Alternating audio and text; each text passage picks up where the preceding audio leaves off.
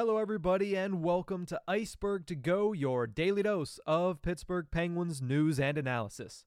You can find us on YouTube at Inside the Penguins or anywhere you get your podcasts from.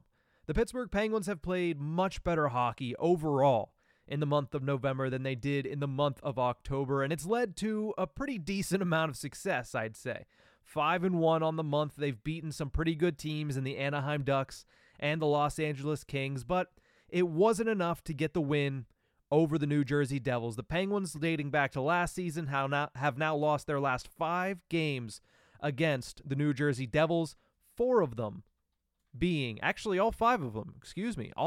them being multi-goal losses for the Penguins. The good thing, if there is a good thing to take from a 5-2 loss, is that the Penguins didn't lose because the Devils figured out the new system that the Penguins have decided to run.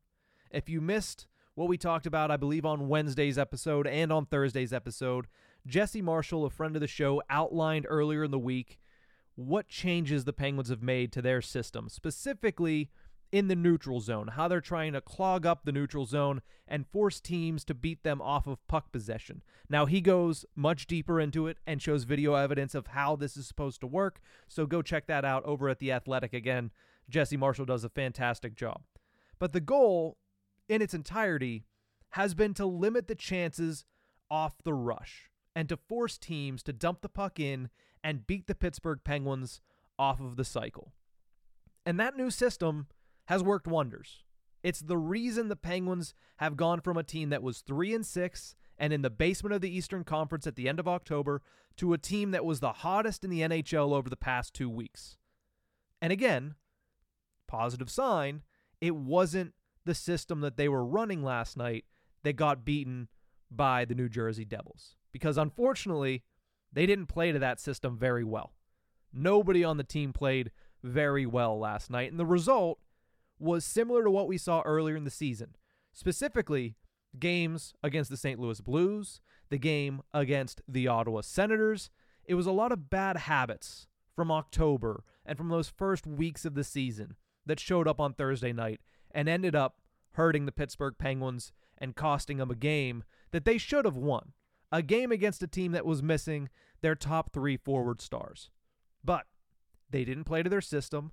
They let the bad habits of the early season creep in, and those bad habits almost led directly to every single goal that the New Jersey Devils scored last night. Forwards were overcommitting in the offensive zone when the Penguins didn't have possession of the puck. They telegraphed passes at the top of the zone. That led to turnovers with a lot of players trapped deep, and that also led to a lot of open space in the neutral zone, space that a fast team like the New Jersey Devils were able to take and were able to take advantage of over the Pittsburgh Penguins. You look at those goals that they allowed last night. 3 of the goals were directly off of turnovers at the top of the Penguins' offensive zone. It was Brian Rust trying to come in on the power play in the first period. He sends over a pass lackadaisically, and it's read by the Devils, and they get a 2-on-1, and what happens? Tie game. It happened 3 times off of turnovers last night, and 4 of the 5 goals for the New Jersey Devils were off the rush. That's how you know it's a pretty key indicator that the Pittsburgh Penguins were not playing the style that Mike Sullivan had changed and asked them to play. Now, that could be for a multitude of reasons. Sometimes you just get out of your system. Sometimes when you're playing a team as fast as the New Jersey Devils, you overextend. You get out of the system because you're trying to make a play, and these guys are hard to keep up with, especially for a team that, albeit faster this season than the Pittsburgh Penguins, still aren't among the fastest teams in the NHL like a team like the New Jersey Devils is. So, what's the result? Turnovers at the top of the zone. Very, very wide open neutral zone, which leads to, for the speedy teams like the Devils, opportunities off the rush. Way too many opportunities off the rush yesterday, and they capitalized on 4 of them. Now, it is just one game.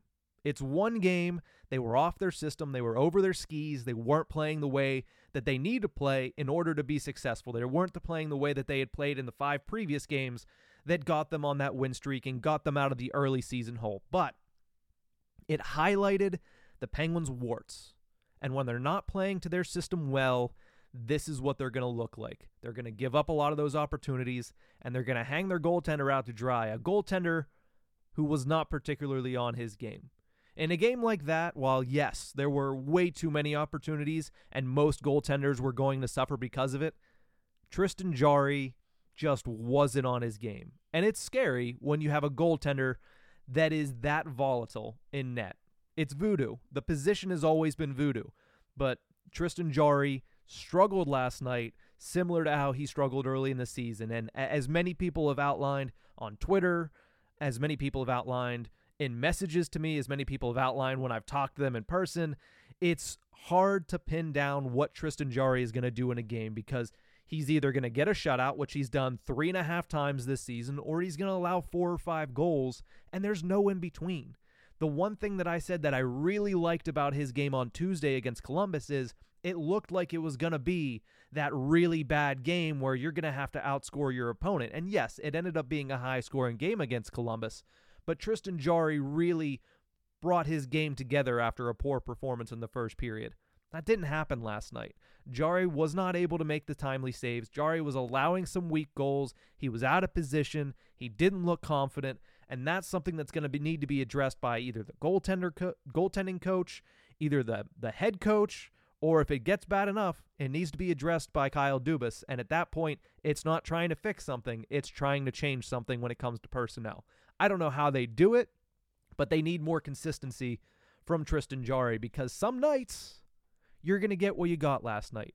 A team that wasn't ready to play, a team that was out of their system, and a team that was playing from their back foot the entire game, failing to grab momentum and struggling to keep up with the New Jersey Devils, despite the Devils, like I mentioned, being down a handful of their best players. But again, it's one game. If they come back this weekend, get back to their system, play it to a T, they're going to have a chance to beat the Carolina Hurricanes. They're going to have a chance to beat the Vegas Golden Knights because they've shown this month what they could be at their best.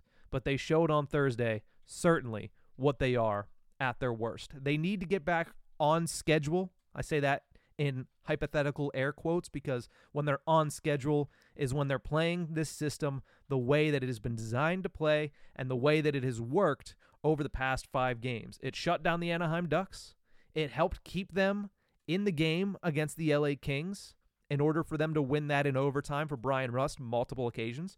It got them a very good victory over the Colorado Avalanche. So at its best, it's a very good system that works well with the roster in place.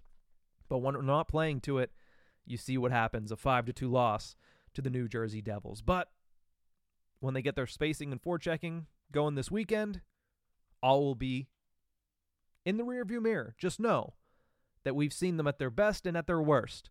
It's time for them to find a little consistency, and that might be somewhere in between, but that's where you have to be for a long 82-game schedule. Thank you guys for tuning in. Remember, you can find us on YouTube at Inside the Penguins, or you can find us anywhere you get your podcast from. Back-to-back games this weekend for the Pittsburgh Penguins. Saturday night and Sunday night, we'll have iceberg recaps for you on the site. Keep an eye on the site as we post in the community section when those recaps will be out, whether it's immediately after the game or if it's the next morning. But that's going to do it for this one. We'll see you guys next time.